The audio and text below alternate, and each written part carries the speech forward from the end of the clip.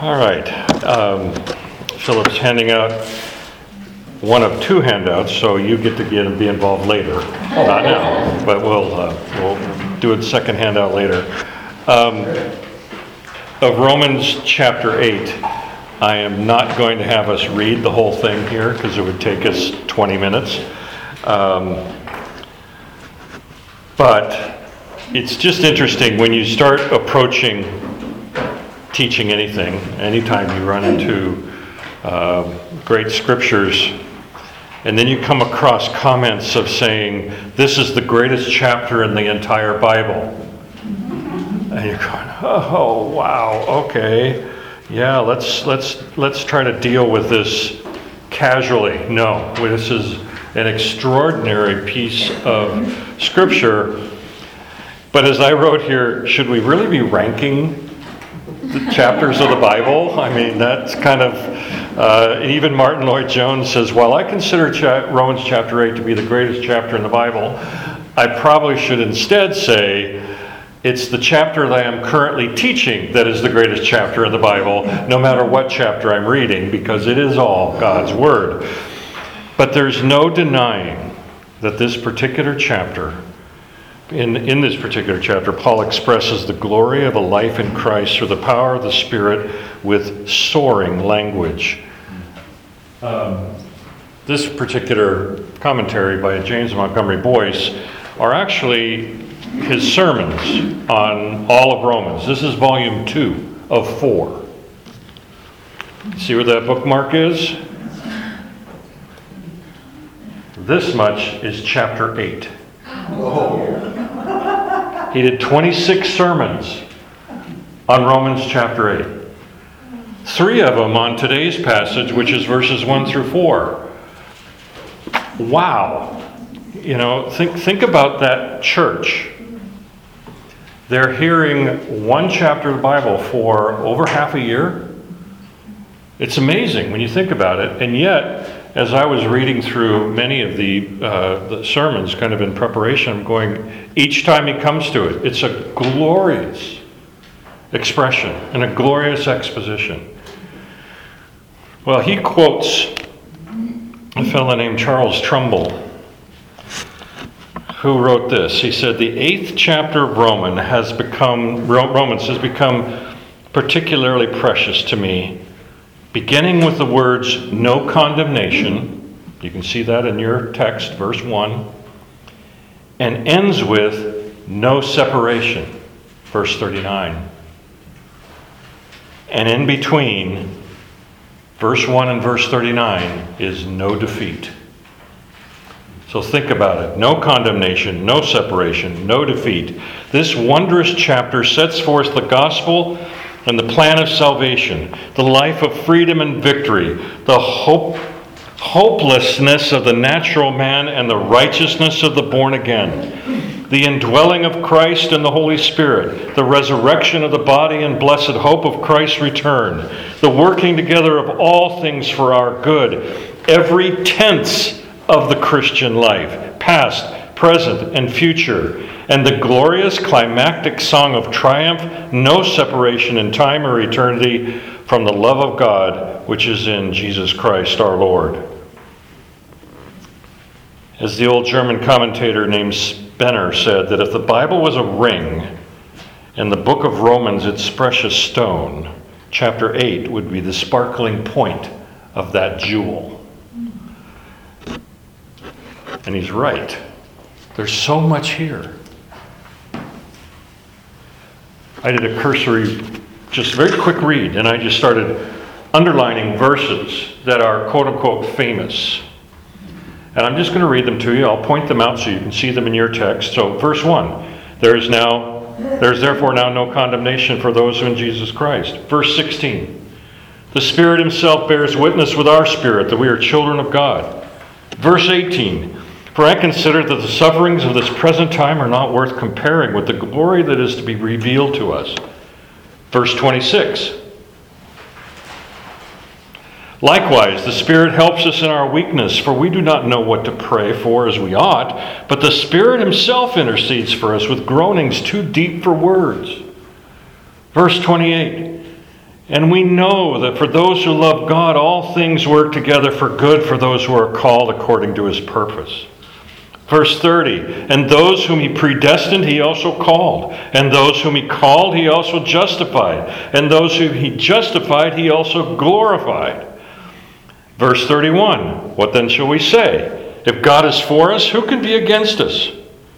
Verse 35, who shall separate us from the love of Christ? Shall tribulation or distress or persecution or famine or nakedness or danger or sword? Verse 37, no. In all these things we are more than conquerors through him who loved us. For I am sure that neither death, nor life, nor angels, nor rulers, nor things present, nor things to come, nor powers, nor height, nor depth, nor anything else in all creation will be able to separate us from the love of God in Christ Jesus our Lord. And that's just the highlight reel. You can see why it's considered such an extraordinary expression of the Christian life. But when you go to try to teach this, and you want to break it up, because there's no way I could do all of 39 verses in 1 week. Not how we approach our text anyway. I mean, there are many teachers that do that. They'll do it in one sermon or they'll do it in one class, and it's really a broad brush. But our goal here is to kind of look under the moss and look under the bark and see what's there. But when you do that, you need to outline or have some sort of structure that you follow. At least that's how I would teach it. You can't just start winging it and then hope it all comes together. But here's the problem. No one agrees how to outline this chapter. Charles Hodge and Leon Morris have 6 different sections. Martin Lloyd-Jones has 8. John Stott has 2. But he breaks the 2 parts into 4 sections and 2 sections. So he has 6. The NIV has 3 subheadings and 9 paragraphs, suggesting 9 sections. The ESV, which you have in front of you, has 4 sections. You can see the subheads on your handout. But there are 6 paragraphs, whereas the NIV has 9 paragraphs. So who's right? It kind of makes you wonder if we should even try to section it apart or outline it at all. It defies that. There's so much here and it's all integrated. So as we break it down, and we're going to be looking at it much more carefully. In fact, today our goal is to look only at the first 4 verses. But we're going to be digging in, but you can never separate it from the larger picture beyond chapter 8. Because this is merely one part of the larger exposition.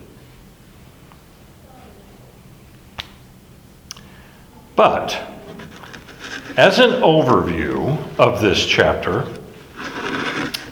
I found an article by a fellow named Ryan Higginbottom that I thought was helpful, at least for our class's purposes, because it's kind of a different way of looking at this chapter as a whole, by focusing on the word Spirit. If you recall, chapter 7, verses 14 to 25, Paul changed the narrative from a distant perspective to a very personal one. And remember we talked about we're going to have a heavy dose of the vitamin I, because the word I, me, or my was 40 times in those verses. The I, me, or my disappears in chapter 8. It's there, but it's just not the focus. Instead, you find the word pneuma 22 times in these 39 verses. And all 22 appear in the first 27 verses. Just by comparison, the word Spirit is only used 5 times in the first 7 chapters of Romans. Only 5. And in chapters 9 through 16, the word Spirit is only used 8 times. So in 15 of the 16 chapters of Romans, the word Spirit is used 13 times. But in chapter 8, it's used 22 times. Kind of gives you the sense that maybe he's trying to tell us something.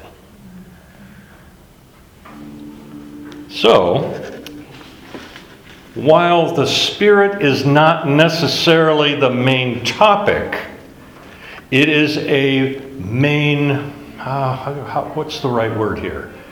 Emphasis or awareness or something that you need to be thinking about as it permeates all of the other doctrinal and instructional material that we find here.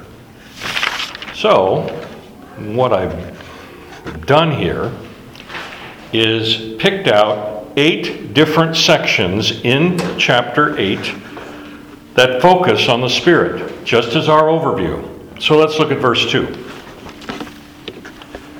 Verse 2, for the law of the Spirit of life has set you free in Christ Jesus. The Spirit is the Spirit of life. This is a contrast to the law of sin and death. The Spirit's law frees us, and it becomes life. If you want, because I did it on my text, circle the word Spirit every time you see it. And it's capitalized all but 2 times in chapter 8. So you see it right there. Verses 4 through 6. You find the Spirit is opposed to the flesh. You see, it says, in order that the righteous requirement of the law might be fulfilled in us who walk not according to the flesh, but according to the Spirit. For those who live according to the flesh set their minds on the things of the flesh, but those who live according to the Spirit set their minds on the things of the Spirit. For to set the mind on the flesh is death, but to set the mind on the Spirit is life. So we live, walk, and set our minds on things in the Spirit. It's embedded in us and gives us that power by which we can make our way in this world by God's grace. And you jump to verses 9 and 10. Here you find very quickly, you are not in the flesh, but in the Spirit. In fact, the Spirit of God dwells in you. And anyone who doesn't have the Spirit of Christ doesn't belong to him. But if Christ is in you, although the body is dead because of sin, the Spirit is life because of righteousness. So, those who have the Spirit belong to God. That is the meaning here. If you don't have the Spirit, you don't belong to God. It's kind of a have and have not proposition. It's very straightforward. Verse 11. This is our 4th point. Those with the Spirit will rise to eternal life. See what it says? If the Spirit of him who raised Jesus from the dead dwells in you, he who raised Christ Jesus from the dead will also give life to your mortal bodies through his Spirit who dwells in you. So we have the resurrection right here in the middle of this passage. Through the power of the Spirit. And jump down to verse 13. We need the Spirit to put to death the deeds of the body. For if you live according to the flesh, you will die. But if by the Spirit you put to death the deeds of the body, you will live. Again, seems to be a blinding flash of the obvious, but it's very straightforward here. If you try to do it on your own, you will fail. You can only do this through the Spirit. Then verse 14 to 17, I'm not going to read all of them, but just give you the idea here is we are led by the Spirit of God, are sons of God. We receive a spirit of adoption. And in verse 16, the Spirit himself bears witness with our spirit that we're children of God. And notice verse 16, the second Spirit is not capitalized. because it's not speaking of God's Spirit, it's speaking of our spirit. That's why you have the separation here in that understanding. But the principle here is that through the Spirit of God, we are adopted as children of God. Big picture, big concept. We'll obviously be coming back to it when we get to this section. Then we jump down to verse 23. We have the first fruits of the Spirit. It says, not only the creation, but we ourselves have the first fruit of the Spirit, groaning inwardly as we wait eagerly as for adoption as sons and the redemptions of our bodies. We've talked a bit before about the fruit of the Spirit found in Romans. We know the famous section over in Galatians, but he's reiterating this idea of some benefits of the Spirit itself. And then in verses 26 and 27, you have the Spirit interceding for us. When we don't know how to pray, as we ought, the Spirit intercedes for us with groanings too deep for words.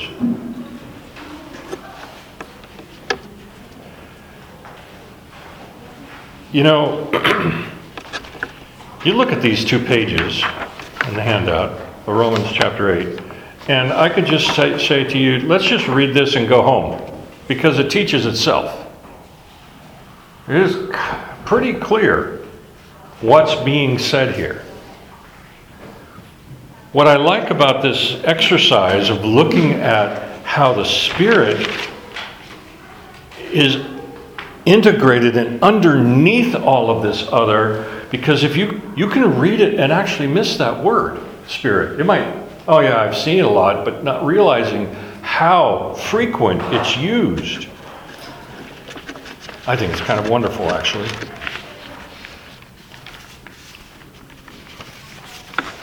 So now I do have another handout, so I'll get you busy. This is the first 4 verses, with a little bit of extra space in between them so you can take notes, because this other thing doesn't allow you to write too much.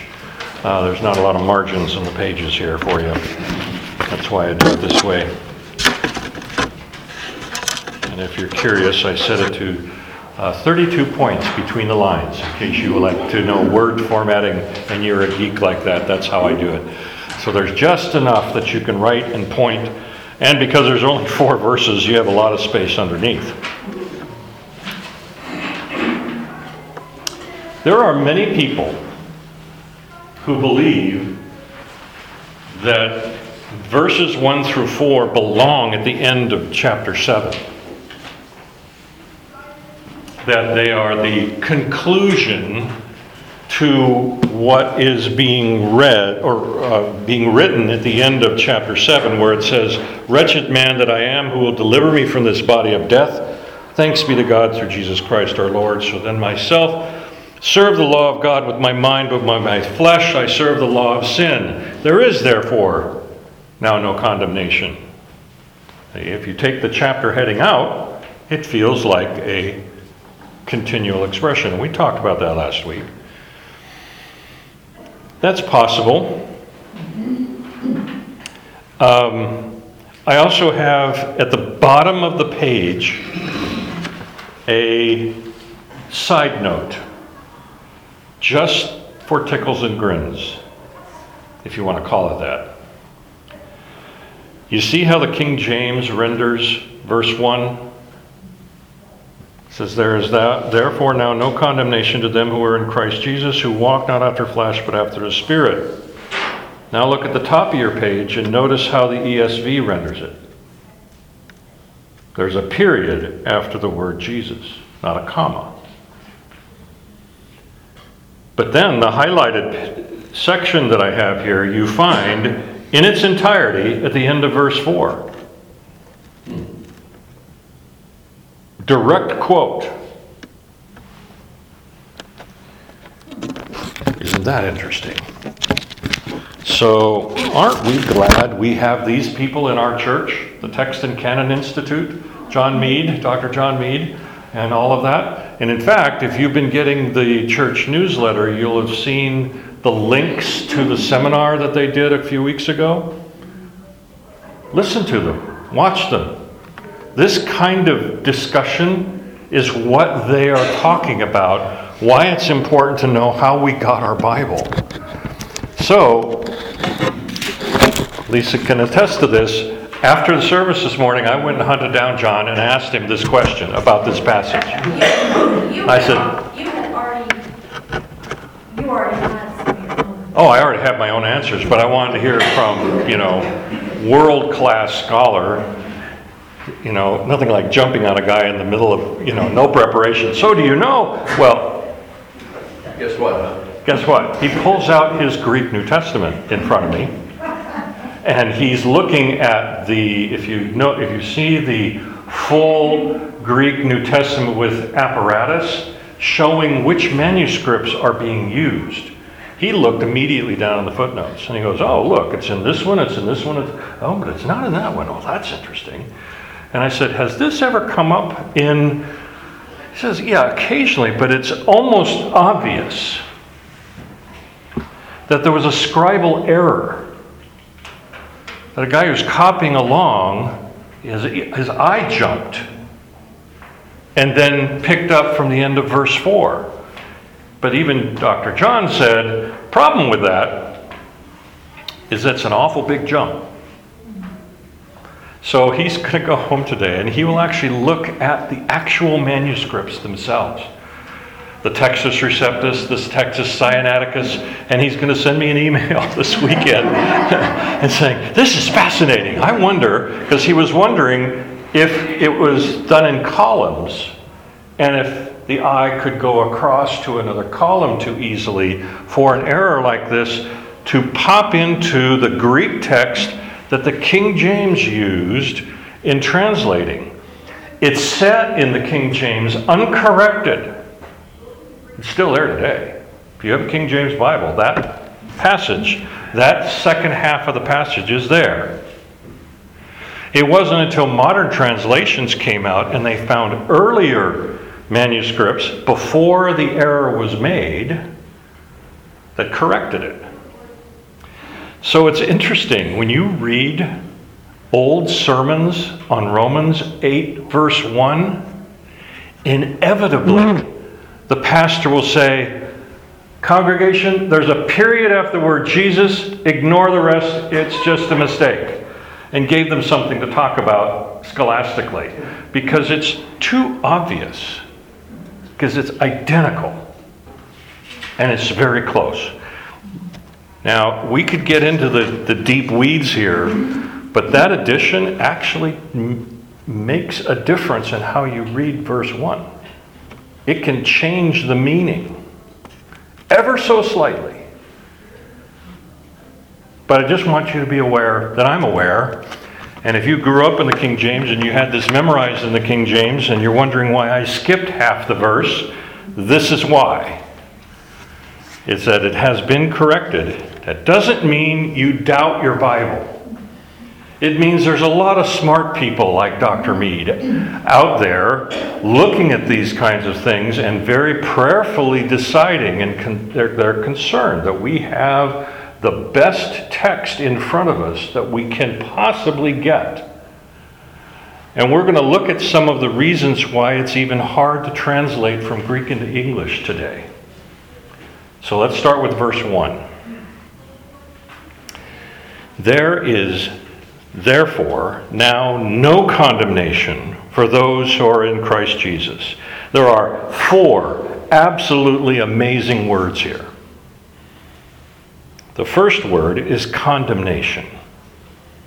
I'm not taking them in the order that we have them in the text, but I'm taking the order in how I want to approach them together. What does condemnation mean? And I'm going to ask that not rhetorically, but I want you to tell me. What does condemnation mean? We can know what condemn means, but what does condemnation mean? And the fact that there isn't any, well, isn't any what? Why is this a good thing? What does condemnation mean? Oh, I think of the word condemnation in regards to houses. it's an order that it shall be condemned. Okay, But it's not necessarily happened yet, but it's going to be, there's going to be a condemnation. In which it has gone through a process Yeah. and declared unfit. Right. Okay, go ahead. Just what she said, the condemned house, no one's allowed to live there. Okay, That's interesting. part of the deal. You realize That's that part of the deal. in all the brilliant commentators and expositors, not a single person has ever brought up the idea of condemning a house? I'm sorry. Absolutely brilliant. I mean, seriously, I'm going, of course. Well, you know, that's a perfect example. Yes. I think of a prison sentence. Okay. Your behavior is unacceptable, Uh-huh. and so it's a process, condemnation of a person's behavior, Okay. and saying that this is not right, and you have to change Therefore, we have condemned you based on your behavior. your behavior and the law against which your behavior is antithetical towards. All right? And that's very close to the theological meaning here as well. It's very close to the idea of condemning a house, meaning you're not allowed to live there. It's unworthy, it's unfit to be in the public at all. It should be raised. It should be R-A-Z-E-D, not R-A-I-C-D, but it should be destroyed. It is a forensic legal term that, here's the guy here who says, it can literally mean adverse judgment and resultant punishment. It's both the judgment and the punishment together. It's the result of judging and the execution of the sentence followed by a suggested punishment. The Greek word is katakrima, and it's always a negative. Always. So, think of Paul's use of this word here. He's been talking about the law. He's been talking about sin. He's been talking about our complete inability to keep the law. Therefore, we have been condemned by the law and must suffer the consequences of the law. The wages of sin is death. And he says, there's no condemnation for those who are in Christ Jesus. Whoa. Second word, now. There is therefore now no condemnation. Now is a timestamp word. That means this immediate moment. It's not a will be or has been. It's a now. Coming to the idea of that condemnation, in that if we're standing before that judge and the judge says, now you are guilty. Were you guilty prior to the judge's pronouncement? Technically, no. Not until the judge declares it, right? I had original sin. Well, I'm just curious from a lawyer standpoint. Before the judgment, innocent till proven guilty, or guilty until proven innocent? See? That's if you live Yeah, in the I UK or if you live here. Yes. Or France. Isn't that interesting? I mean, you think about it, but theologically, The judge is applying the law. Right. What's the result? To the facts. The fact is you were already sinful. in the you've flesh, already been, and therefore you're under condemnation. you are under judgment. condemnation for that sin, Right. but the punishment has not yet been meted out, or the sentence has not been declared, correct? Right. Right, but you see the word now means at this moment, now that we're making that determination, boom, here comes judgment and punishment all wrapped up into one. But then he says the third word, no. There's no condemnation. Now, problem with this word no in English is it's a weak word. It's merely a counter to yes. But in Greek, you have the word no is ou.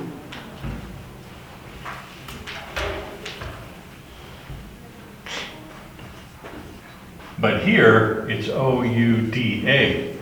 So you have u or uda. Uda is a extreme no. It's a shouted no. And in the Greek construction, this is where I was going to tell you how we get to the Greek language. This entire sentence begins with uda. It doesn't start with therefore. It starts with uda. No, not in any way, shape, or form. In fact, you could translate this verse into English literally by reading it as not any therefore now of condemnation. Or as Martin Lloyd-Jones puts it, not only is the Christian not in a state of condemnation now, he can never be. It is impossible. And so I actually looked up synonyms. It's not, the first word in the Greek is not there, or therefore, or is, or now. It's no. Like nada, zilch, nil, zero, diddly squat, zippo, void, goose egg. There's no chance in the world, in any way, shape, or form that you can imagine it, that there's condemnation on you if you are in Christ Jesus. That promise, yeah, I have goosebumps right now, just even saying it like that. Think about that for a second. We know that we have sinned. We know that we have fallen short of the glory of God. And yet in Christ Jesus, nope, not any chance at all are you going to be declared sinful in my eyes.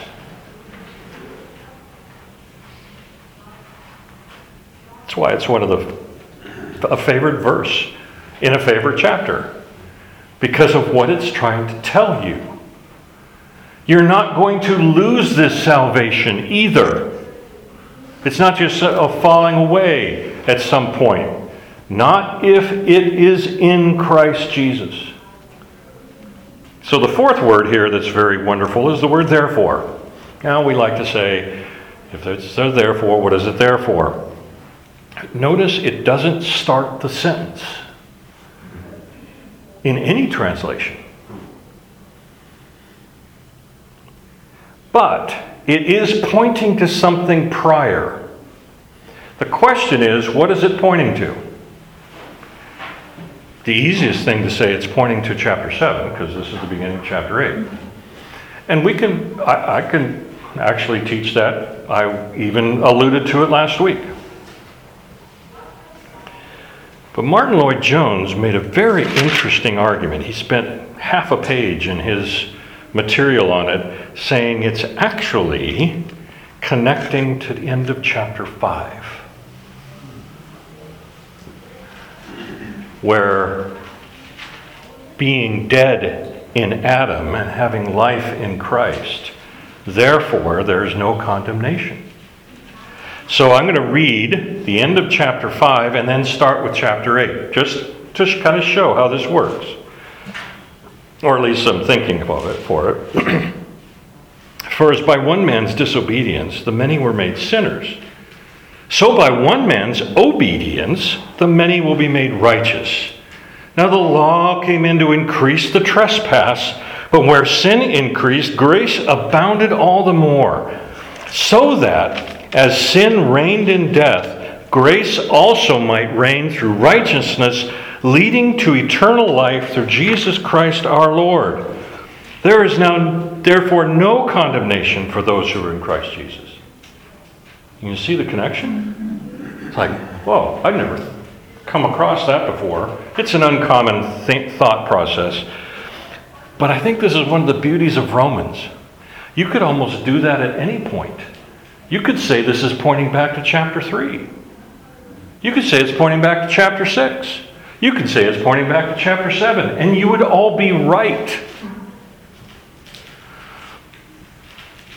The genius of Paul's writing, through the inspiration of Scripture, is such that the consistency of the message, it's almost this infinity loop. It keeps coming back on itself and starting the process again, so that we finally will understand what he's trying to get at. You cannot save yourself. Only those who are in Christ Jesus. I thought sin was going to be your fourth word. It could be the fifth one. And there is a truth to this idea of being in Christ, the union with Christ, that we started back in chapter 5. And that is here. But isn't it interesting that the therefore shows the preceding argument coming into this? You had a thought? What's the word order, the actual word order in the Greek? No is first. And then what comes next? Okay, it's Therefore comes second? so it's not any therefore now of condemnation. Thank you. So it'd be no therefore now condemnation. That's the Greek order. Thank you. Matthew Henry puts it this way. It's the unspeakable privilege and comfort of all those that are in Christ Jesus that there is therefore now no condemnation to them. He does not say there is no accusation against them, for there is. But the accusation is thrown out and the indictment is quashed. Paul does not say there is nothing in them that deserves condemnation, for there is. And they see it, and they own it, and they mourn over it, and condemn themselves for it, but it shall not be their ruin. Paul does not say there is no cross, no affliction to them, and no displeasure in the affliction, for this there may be, but there's no condemnation. They may be chastened of the Lord, but not condemned. Now this arises from their being in Christ. By virtue of their union with Him through faith, they are thus secured. They are in Christ Jesus as in their city of refuge and are protected from the avenger of blood. He is their advocate and brings them off. There is therefore no condemnation because they are interested in the satisfaction that Christ by dying made to the law. In Christ, God does not only not condemn them, but is well pleased with them.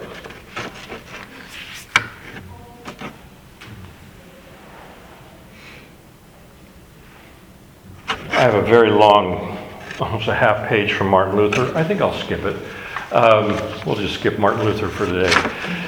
He says much of what Matthew Henry did. This whole concept here of the idea that we're free of the sin. And oh, wait, isn't that what it says in verse 2? For, ooh, there's a cool word. Another therefore. One commentator who focused on the Greek text is you have to look at that word for, or gar, in the Greek. And it's used frequently. In fact, you see at the beginning of verse 3. It's the idea of this continual argument. We might use the word because. But here, it's the word for. So if I were to throw in the word because, There is therefore now no condemnation for those who are in Christ Jesus, because the law of Spirit of life has set you free. You have been set free in Christ Jesus from the law of sin and death. Remember what it said in chapter 7, verse 24? Wretched man that I am, who will deliver me from the body of death? Chapter 8, verse 2. You are set free from the body of death in Christ Jesus. That's the answer. So Paul's crying out, who's going to save me? Who's going to set me free from this? And then he very quickly writes, I am free in Christ Jesus. One writer's name is Mattoon.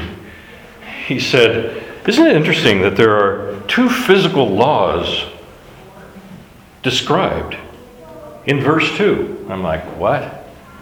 I don't see that. He goes, one is gravity and the other is aerodynamics. He said, so build a very large metal tube that weighs 2 tons. Throw it in the air. The law of gravity says it's going to crash. The law of aerodynamics says if you make it right and put enough thrust, it's going to fly. And as one Air Force pilot told me, he said, you give enough thrust, you can fly a brick. And I flew the F-4, and it's a brick. It has very little aerodynamics. You can't really move around, but boy, can you go fast. And you can drop a lot of bombs and missiles off this thing. But its aerodynamics says the impossible can happen.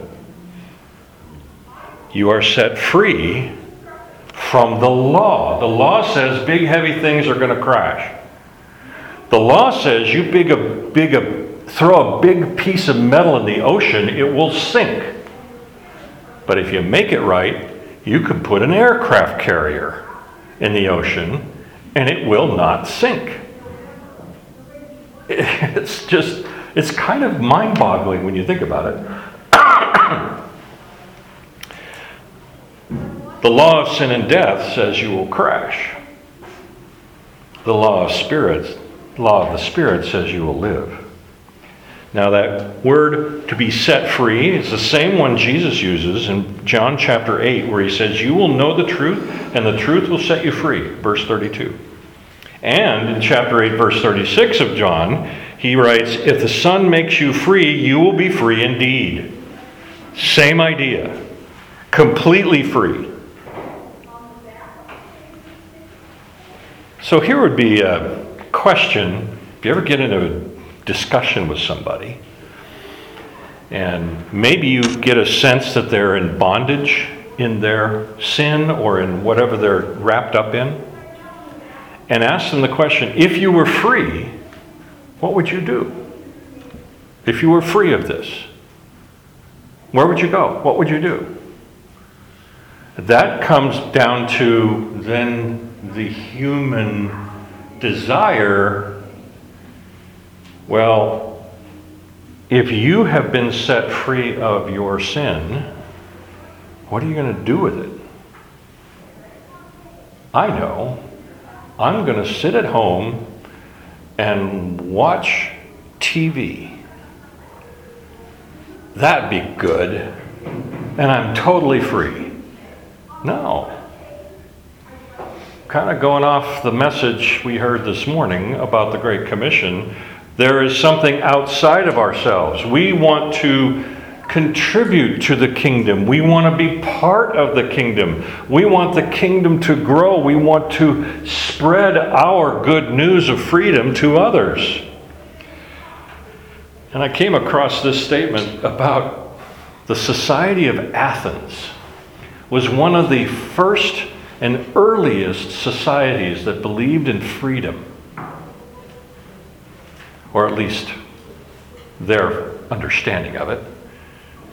Yeah, they had a lot of slaves, but they still had the concept of freedom. But that society's freedom devolved into a freedom from responsibility. and wanted society to give to them rather than them give to society. And when that begins to happen, and all you want is gimme, gimme, gimme, society will collapse.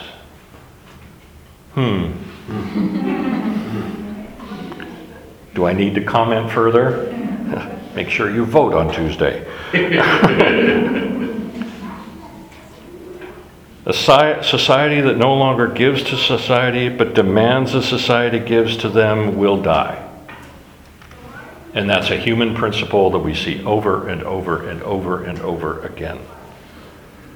It even just popped in my head, but I was reading, oh yeah, this is great, sacred literature, a science fiction novel. But the evil empire in this novel had, the people were on the dole. They were on welfare. They called it on the dole. And the government was running out of money. The only way they could make money would be to conquer other planets. And so they became warlike and began going out and taking this place and taking their resources and selling them off so they could pay the dole. And then they began to run out of money, so they had to go to the next planet, and the next one, and the next one, and the next one. And I still remember reading that going, oh, that would never happen. And then you kind of look at how countries, even in our world, the idea of take that resource because it'll help us. Oh, but it never goes to the people, it goes to the government. And you realize sometimes, even in fiction, it's an echo of truth. But here we are. The law of the Spirit of life has set you free in Christ Jesus from the law of sin and death. And J. Vernon McGee even said it, faith alone saves, but faith that saves is not alone. You have to be with others who have that same thought, idea. Verse 3. For God has done what the law, weakened by the flesh, could not do. So by sending his own Son in the likeness of sinful flesh, and for sin, he condemned sin in the flesh. Let me put it this way. The law by itself cannot justify. That's Romans chapter 3, verse 20. The law is holy, but the law cannot sanctify. That's Romans chapter 7, verse 12. The law reveals that I'm a sinner, but it cannot make me a saint. What the law cannot do, God did through his Son. That's what this verse means. It isn't that the law is weak. The law actually provides a method for absolute holiness. And you know what that method is? Be perfect. All the time. For your entire life. Never sin. Never do anything wrong. Follow the law. And guess what? You would be perfect. But we know that no one can be. And thus, the law cannot sanctify, cannot justify. But God, through the sacrifice of his Son, is able to do so. Ray Pritchard put it this way. He says, the law is like a 10-foot pole. You can never say to the pole, please make this man 10 feet tall. The pole will look at you and go, I don't have the ability to do that. But what I can do is be a measure and tell you how short he is. And that's what the law is. If you were 10 feet tall, hey, you're perfect. Well, nobody's been 10 feet tall. Not even Goliath. By any means or any measure, if you want to take the wildest of the calculations, he was 9 feet tall. Probably he was closer to 7'8", 7'6". That's still a giant in a land of people who are 5'4", naturally. So, but the law is that 10-foot pole. That pole cannot make you taller. It can only show how short you are. Notice in the language of the second half of that verse, it says, by sending his own Son in the likeness of sinful flesh. Paul was very careful. He didn't say Christ came in sinful flesh. He said he came in the likeness of it. Because if he had said he came in sinful flesh, then that would mean Christ had sin in him when he came. That's Doceticism, which basically says Christ was divine but wasn't really human and didn't just appeared to be, denying the incarnation. So Paul was careful in his language here. It was very intentional.